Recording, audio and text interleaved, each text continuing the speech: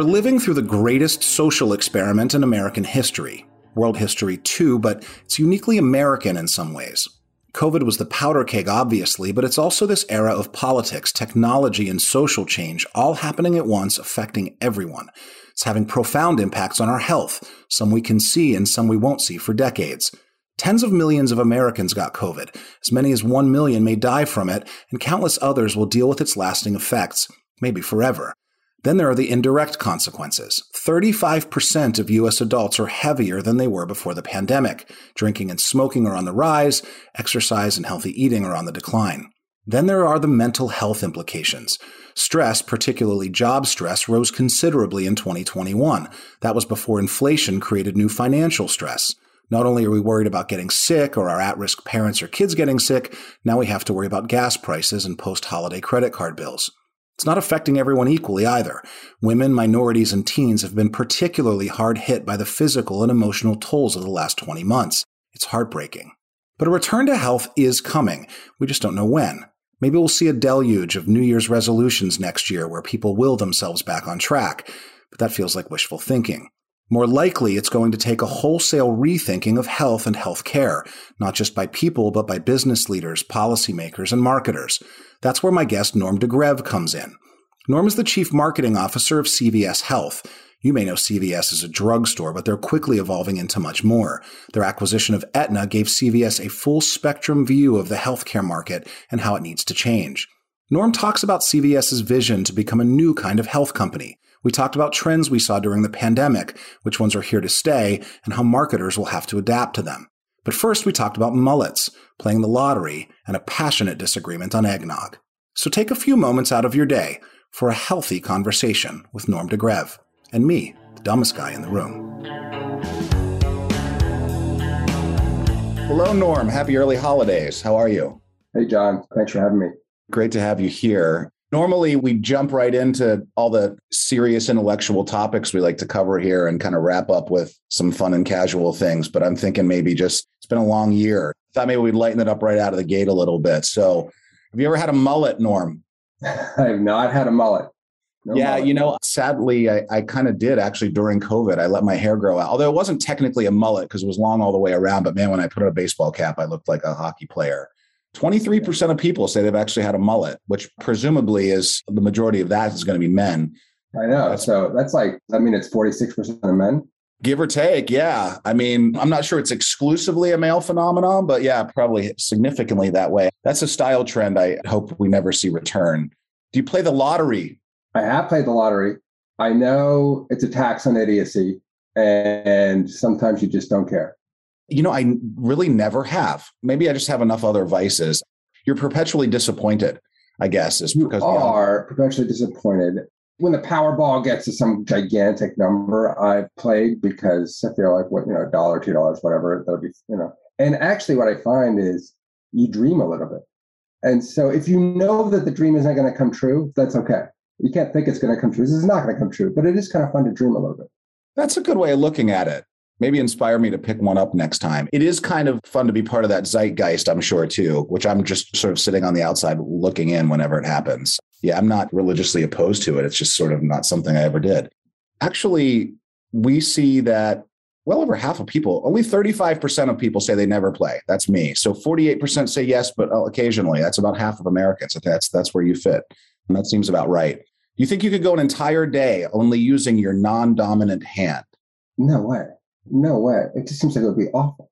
I could go an hour using my non-dominant hand. Yeah.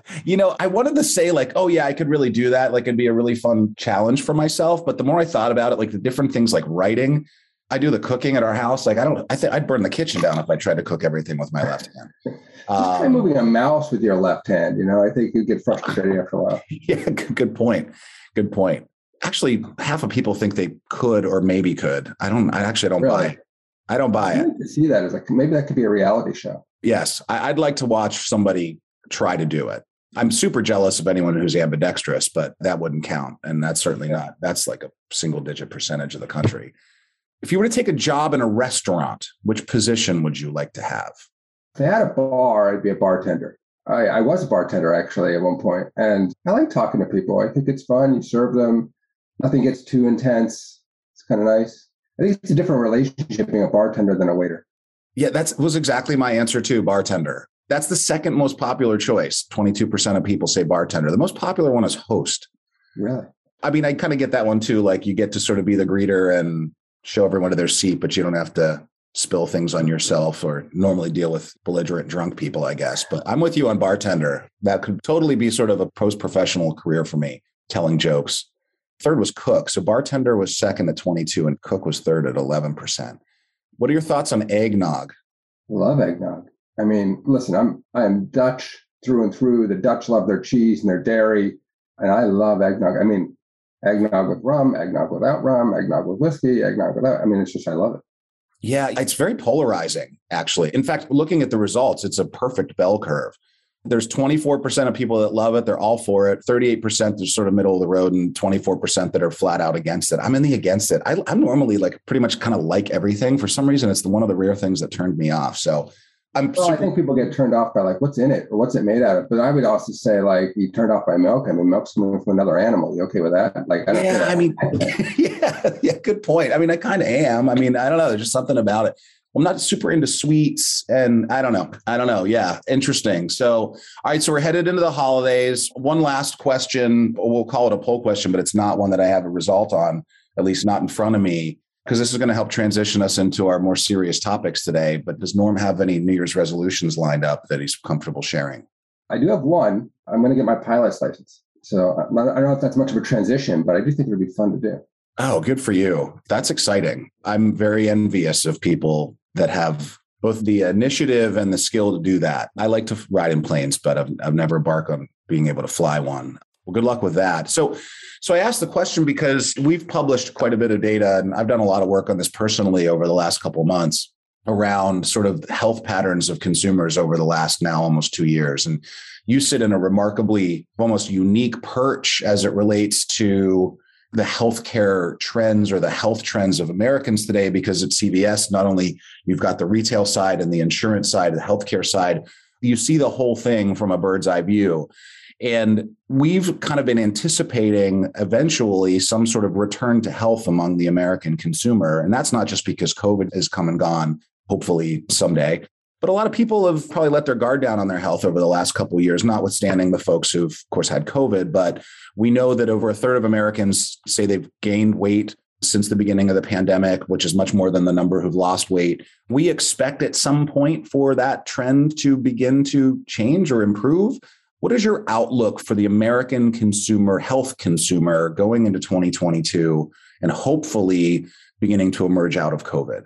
Well, I think you can see there's a pretty close connection between health and seeing other people. And you can look at that two ways. One is I don't see other people, and maybe I'm a bit depressed and you eat for joy, or maybe you're in your house and there's just food around all the time.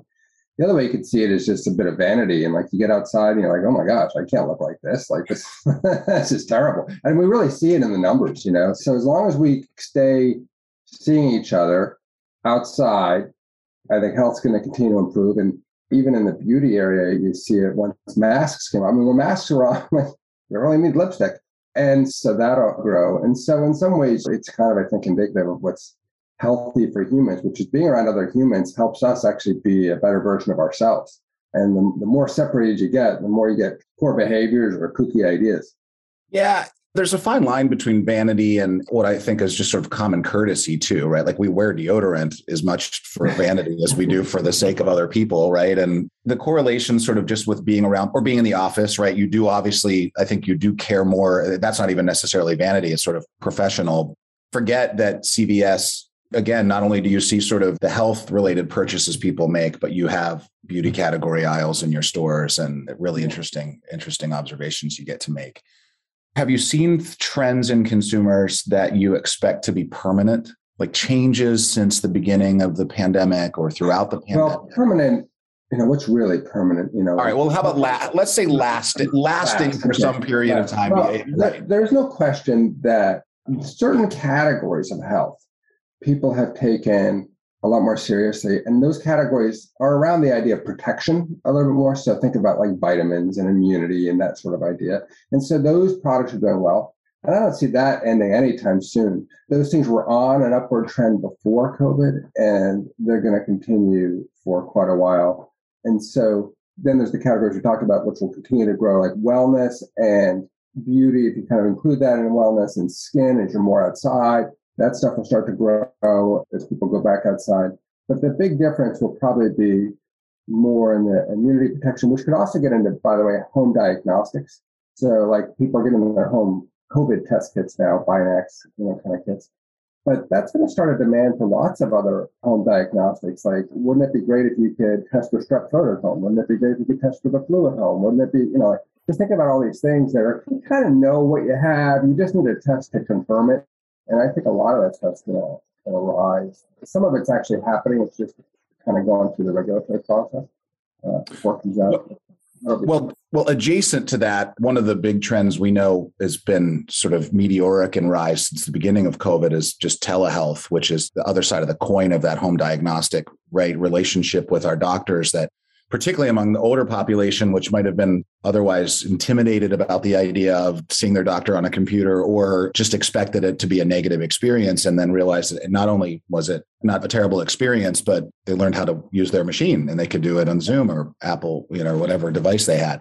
The home diagnostic opportunity that, even like we're seeing Best Buy is, for example, is investing in that area. Yeah. You guys made a huge decision over the last few months to kind of change your retail footprint. Before you go to that, though, I was going to talk about telehealth for a second. Yeah, go ahead. So telehealth took off, all the rage during COVID, and we know why. You didn't want to go to the doctor, but sometimes you had to see a doctor. And I think that did open the door for more growth in that area. I have to say, I think it may have also gotten a little over its skis as far as interest in that area. And it's going to grow. It's one of these things where if you look at the adoption curves, like in the short term, beliefs exceed what's going to actually happen, but in the long term, beliefs underrepresent what's going to happen. And I think that's where we are with telehealth right now. We got beliefs exceeding what's happening. Because as things come back, there is I think you have to think about a few things. One is there's a very human connection in healthcare. And we all know you get some of that in a video call, but you don't get all of it. And so people do value being in a room with somebody who's looking them in the eye and having a discussion with them. The seniors tend to have time and tend to value relationships. So to the extent they feel safe, they also want the calmness to explain it to me again, would you? Like that, that sort of thing. And many people can call their doctor whenever they need something. So I think that some of these things are going to continue. I would just say, so I think telehealth will grow. I think that we haven't really nailed the most compelling offering within telehealth for people. I think if we can do that, then we can really see acceleration. Now, if you put the two together, there's home diagnostics, so like strep throat. So why now? Here's something you can put together. I have a connected thermometer. I get a home diagnostic strep kit. I do those two things. And now I do a quick telehealth visit with a doctor who gives me a prescription. Now you have a compelling offer. So I think all this stuff is going to happen. We're just you got to get the expectations and reality more aligned. Yeah, I mean, dude, you just stole my thunder a bit in the way I was going to ask the question about your retail footprint, because that was exactly where I wanted to go with it, is that as much as we've talked about telehealth, there's still so much of a personal and intimate and in-person experience that people want to have with healthcare. And particularly, these older populations, which I don't necessarily think is a generational phenomenon. I think it's just more of a life stage phenomenon. We see the same thing in banking, like older people still like to walk into the branch, they're retired, like it's something to do and they get to have interactions with people, right? And even going to the doctor, maybe for a well visit. But where I was going with it is you guys have shifted a lot of your strategy around your stores toward wanting to be more of sort of an encompassing kind of health. I don't know, health center is a strong word, or I know that has different connotations, but you guys have made decisions to change your retail footprint. And I'm sure there are lots of other kind of economic reasons behind it or what have you. But how do you see the CVS store and brand evolving, understanding this sort of some of these technical innovations that are happening, but understanding that there's still a large percentage of people who are always going to want to have a more sort of face-to-face interaction with their health providers and want to get out of the house? How did those kind of trends play into a big strategic decision like the one you guys have made recently? Well, there was a study done in diabetes, it's one of the largest chronic conditions in the country, and seeing what would drive adherence to the medication you have to take. So, adherence meaning get people to keep taking it. And a lot of tactics were tried. And the number one tactic that drove adherence, the most highest performing tactic, was eye-to-eye contact from the pharmacist. And so that says a lot, right? Absolutely. And so we are moving more into that area of health services in the stores. In fact, we're going to have primary care clinics, which that's not even a store, that's just a doctor's office. But what is important is if you look at the healthcare system, there's been a lot of amazing developments in the healthcare system, but it's actually not very convenient for people. It hasn't really been built around people. It's been built around providers and hospitals and academics, and not really around people, which is kind of an interesting thing if you think about how important people are to that. And so now our view is if you can make health easier for people so that they can access it, walk in and access it when they need to, go there when they're doing other stuff, see someone they know, have a friendly conversation with them where they feel like it's more eye level, then we think we can affect the health of a large population in a meaningful way. Now, you don't have to have huge impacts on the population health to have it be a really worthwhile business. I mean, a few percentage points is worth a lot of money. And while I'm just talking about that, I think what's important for people to know is that the system was really built around acute conditions. I broke my leg, I have cancer, things that are like, they're kind of immediate and serious. Those are not the biggest issues in healthcare today. The biggest issues in healthcare today are chronic conditions. I have diabetes, I have high blood pressure, I have depression, anxiety. These are things that require maintenance. And so we simply have a system that is too expensive, and because it's built for much more complex things. And that's part of the healthcare problem in America. And so I think when you look at CVS, we're trying to say, is there a different model you can bring to the biggest healthcare problem in America? Is it cheaper? Is it better for people? And we think we can. Well, it shows a ton of leadership and clearly insight. And something you mentioned, it's kind of like the same thing that sort of keeps people from, like, I know if I've gone too long without going to the dentist, I'm embarrassed to go to the dentist, right? I'm going to get yelled at for it, So there's definitely that pressure. But you mentioned something I don't know if you know Claudine Cheever from Amazon, but we had her on as a guest earlier this season. And we were talking about one of the bigger trends that we do think is, if not permanent, that's lasting coming out of the pandemic, is that people have a new appreciation for time in their lives than we had before, because we've actually experienced what it's like to have time for maybe the first time in our professional careers or our family lives, where things just slow down. And obviously a big part of Amazon's value proposition is getting things to you fast and easy and whatever.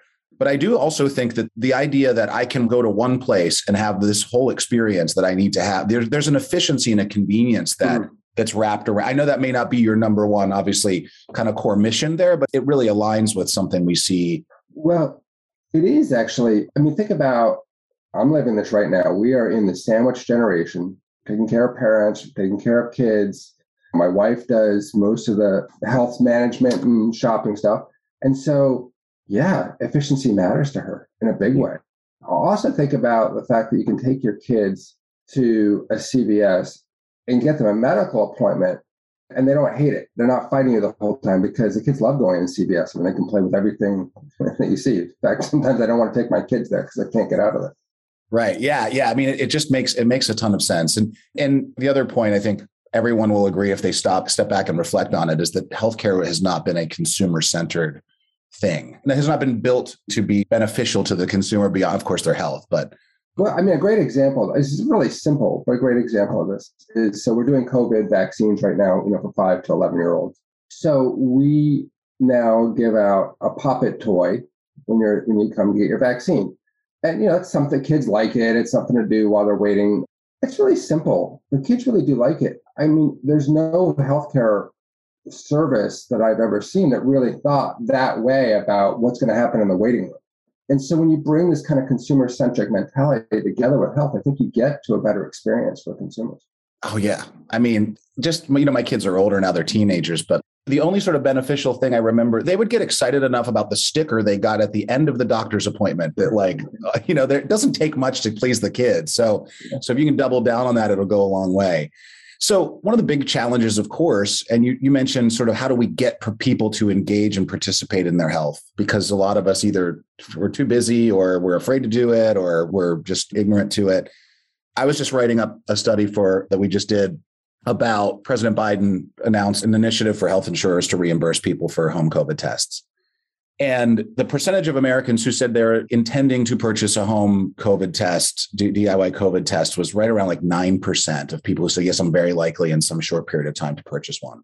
And that number doubles when you ask them it will be fully reimbursed, but that's still only like 19% of people. So even if we give them to people for free, the vast majority of Americans are like indifferent to, incredulous about it. What does that say about people, either psychologically or, and we're going to transition a little bit to some political undertones of some of these things, but why is that? Why are people saying, like, you can put 1 million tests in my house and I still don't want them? What's that saying to us about a consumer? Yeah, I mean, it's very different belief systems, isn't it? And so how are those belief systems getting constructed? And, a lot of times today, they're influenced by social media and other media too. I think I don't really have the answer on that one, John. Well, we'd run for office if we did, Norm. But I guess what I'm saying about at least the testing, look, if it was like 50-50 about something like that, or even like what we see in numbers with vaccination, it's not purely political. But if it's only 19% of Americans that say, I want home tests, that's not a purely political phenomenon. And it's a test, not a vaccine. You're not going to get the vaccine. So just get a test. I know. I mean, is it just that people are like that adverse to the idea of jamming a stick up their nose? Or is it like, we don't want to know, or we'd rather live in some sort of, I'm going a little bit different place than politics here. Is like, am I blissfully ignorant? Would I rather not know? Right. Yeah. Like, I'm not going to get it, so I don't need that. I think it's all of these things, maybe it's different if you have kids or if you don't have kids, because, the kids, sometimes you just need them because they're going to go to school and you got to figure something out. I think sometimes it gets a little bit maybe to I versus we, like, am I going to be okay? Yeah, but are we going to be okay? Like, that's a very different mindset. Yep. I think that's what really nails it, is just sort of individualism of like, I'm fine in my family. I don't need to be tested. It's everybody else who has COVID, not me. Right. We don't want to confront. Yeah. And I think that is a human condition that has long predated the, world of political tribalism that we live in today. But another consequence, and this is probably a bit more tribal, is we've just seen people, quote, doing their own research about a lot of these things, that we've seen maybe a crisis in confidence among certain people in medicine and medical science and healthcare practitioners. How do we regain that confidence with people? And that's a big, lofty question, but do you have any thoughts on it? Well, I think the person that you tend to believe the most is either a healthcare practitioner, a medical expert, but let's set them aside for a second, because if it was that easy, everybody would just go ask their doctor and we'd be in a different spot. So the next person you tend to believe the most is someone like you. And so I think the way that we've got to go after this situation is really find those audiences that are resistant to certain things, and find people who are in those audiences that actually aren't resistant and have them talk to the audiences. And you can think the simple way, there was a lot about the Black population when COVAX first came out and the resistance because of a pretty poor track record of America and how they treated that population. Yeah, but you can think of lots of populations that are resistant. And I think that they're really mostly going to just listen to people like them. And so that, in a way, is the power of social media done well, but it's been the peril of social media so far. Yeah, that's well put. I mean, the word influencer has a small I and a capital I connotation in this case, like people do. And the other thing that social media enables you to find people who agree with you, right? And make you believe you're part of a larger group than you are sometimes, because you can find so many people who believe with you or agree. This is the thing. Like, I was thinking about how in politics people said, "Oh, social media changed the election" or something like that. And I was thinking, like, did people see an ad on Facebook and change their mind? And I'm not actually sure they did. I think that they confirmed, and what social media did is had more of the people who confirmed turn out to vote. It wasn't that it actually swayed a population.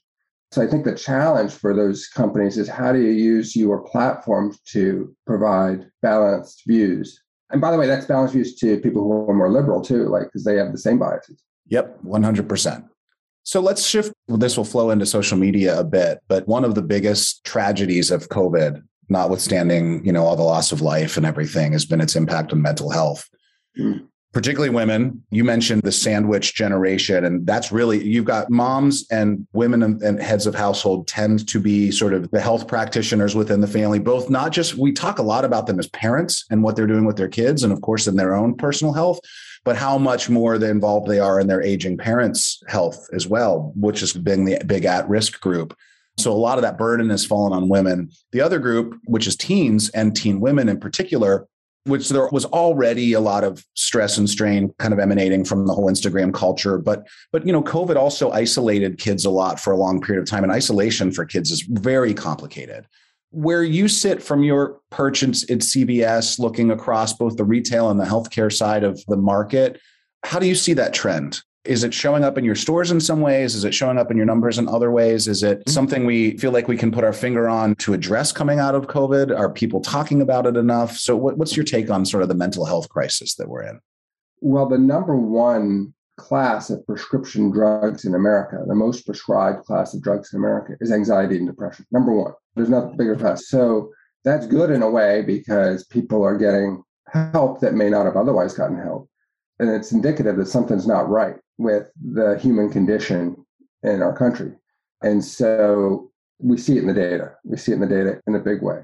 It is also why we are pushing more and more into mental health. So we're now putting mental health clinics up. We've got 34 of them up, and we're going to expand more. And it's an area where I think telehealth can actually work relatively well, to be honest. I do think better in person, but I actually think it can work relatively well, especially because some people are intimidated to go into an office to meet with a therapist. Like every step feels like a giant step for them. And so maybe telehealth makes that a little bit easier.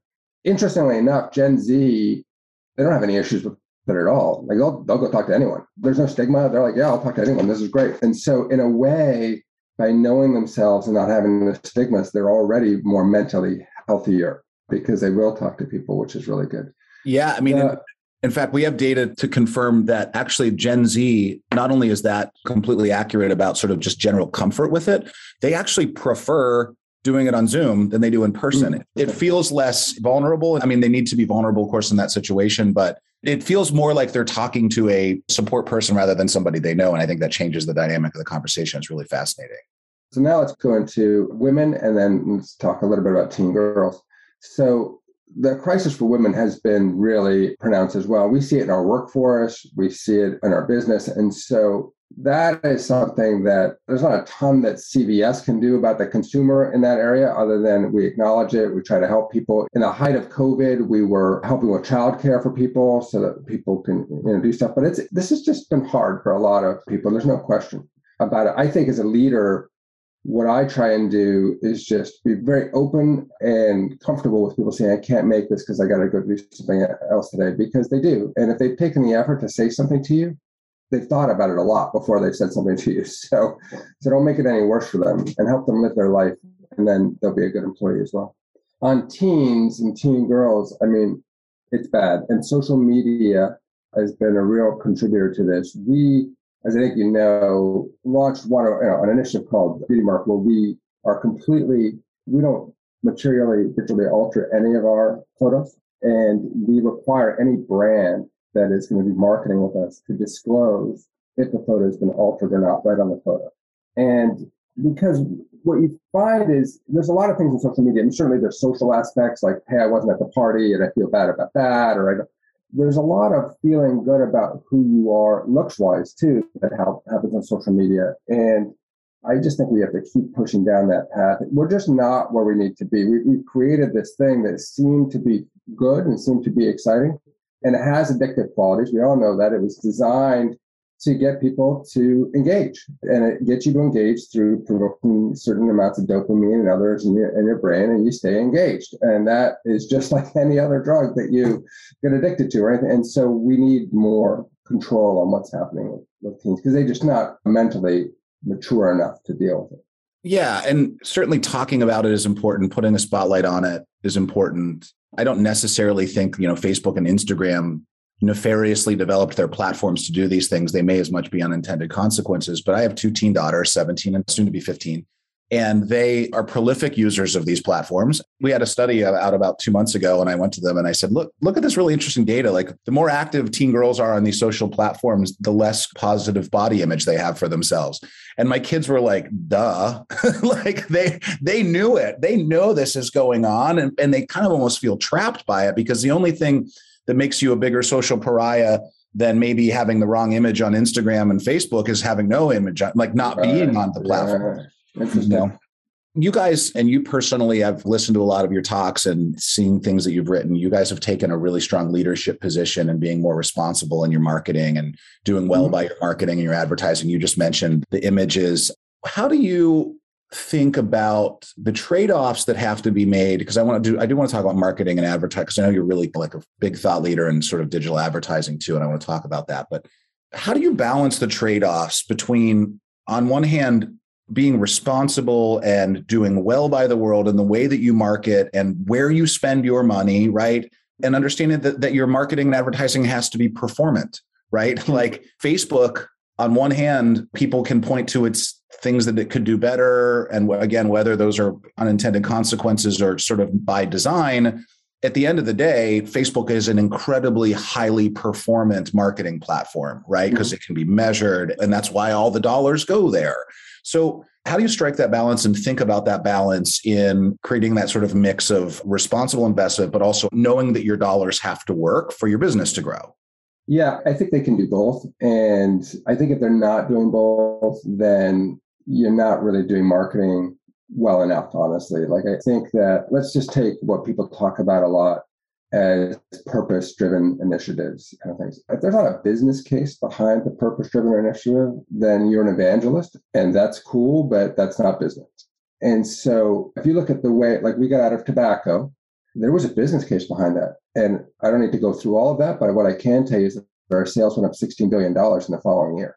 And so when we just did the Beauty Mark initiative to not retouch images, there was a business case about it. And what I can tell you is that our market share in key groups of millennials doubled in the following year.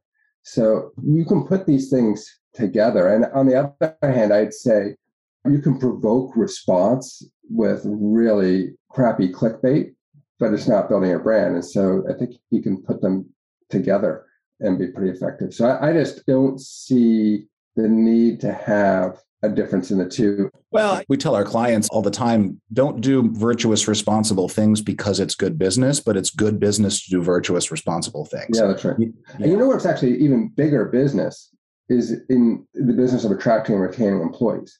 Because people now, they want to work for a company that shares their values. And people know, like, oh, there's an inconsistency in what you're saying. You say you're about health, but you sell tobacco. Okay, like they know that. And so when you make moves that show your commitment to something, they like that because they're like, wow, that's cool. That's what I want to be about. I want to be about that. And they'll stay around a lot longer for that than they will because, you gave them a small amount more in their bonus. Right. Another really good example of the same kind of phenomenon was when Dick's Sporting Goods stopped selling guns in its stores. That was very politically controversial, obviously. And I personally initially thought, oh man, that was gutsy and that's going to really hurt their business. Their business boomed after that for this, for very much the same reason. Again, that sort of convergence of you can be socially responsible or have a non-commercial agenda that has lots of commercial benefit. The vast majority of Americans, politics kind of skews your whole view of who the country really is. The vast majority of Americans are like pretty middle of the road, just want you to do the right thing. They want to live their life, Yep. And if you connect with them that way, you can make a difference. But they will pinpoint hypocrisy when they see it, to your point. And I think like when you talk about employees in companies, they're sort of the canaries in the coal mine because they're the ones that are going to see the hypocrisy first because they're living, eating, and breathing it. I don't think the average consumer is paying that much attention and thinking that much about it. But when it smacks them in the face, they see it.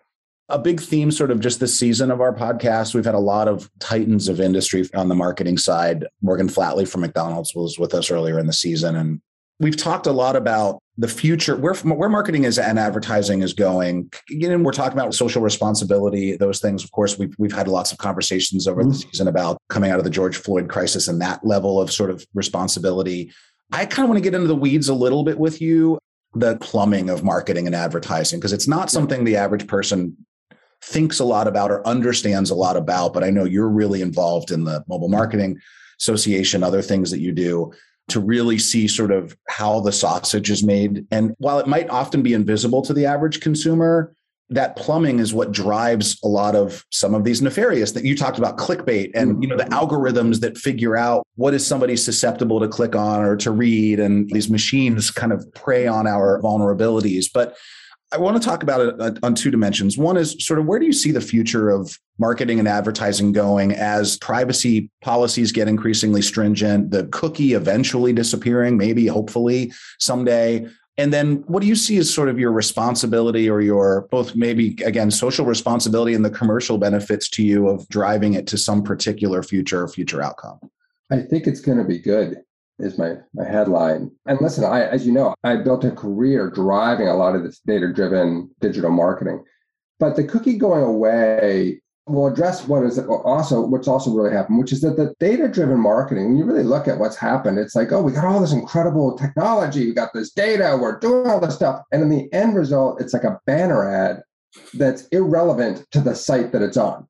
And sometimes that's like a retargeting ad for something you already bought or you don't really want. And it's just like, well, it's just like, for all of the successes that we've talked about, the experience isn't really that wonderful. And so I think what we're going to end up with, there's two ways it's going to go. One is, of course, the importance of first-party data. That, though, everybody wants first-party data. I get it. But I don't think many people have enough of a value exchange with consumers to get and maintain first-party data. And I see this, like, retailers actually do, because you come into the store, you shop, you want coupons, whatever. There's some ongoing reason that you have a relationship with them. CPGs want this data, but they're struggling because consumers don't generally want relationships with all these CPGs, and in an ongoing way, it's not really happening.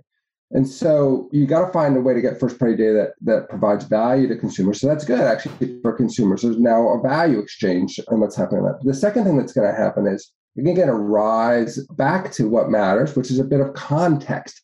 Like when someone's on a particular site, actually have some ad that's relevant to the content they're looking at, not just what was relevant to them 3 days ago when they were looking at your product on your website. And so that's going to feel better for consumers. Then you're going to see what really matters, which is the real evolution of lean back video to be a lot more relevant for people as well. So that I think that part is all going to be good for people. I think the privacy regulations are generally good for people. The truth is, I don't think most people really care. Honestly, and you probably have the data on this, but I don't hear anybody I know talking about, gosh, Facebook's got my data. What do I do with it? Like, that company has my data. I just don't hear anybody talking about that. Well, we say we care. That's the problem sometimes with survey data. And here I am. Obviously, it's my thing.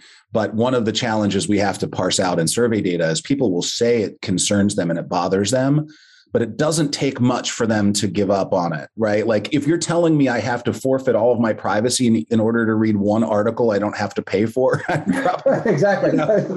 So they care, but the price is really cheap. Correct. Yeah, I'll sell out for the cost of reading one article on USA Today.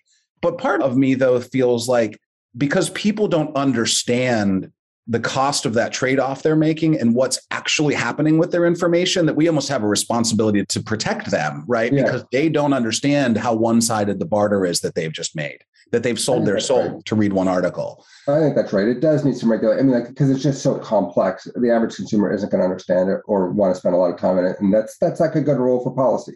Yeah, exactly. And I live, eat, and breathe this stuff, and there's still parts of it that are over my head in terms of the way all the connectors are happening and the things are moving. And can the open web survive? How does the open web survive? And that's, let's just call it. It doesn't look good. It's like the consolidation viewing to a few sites is really happening. Consolidation of spend to a few sites is really happening.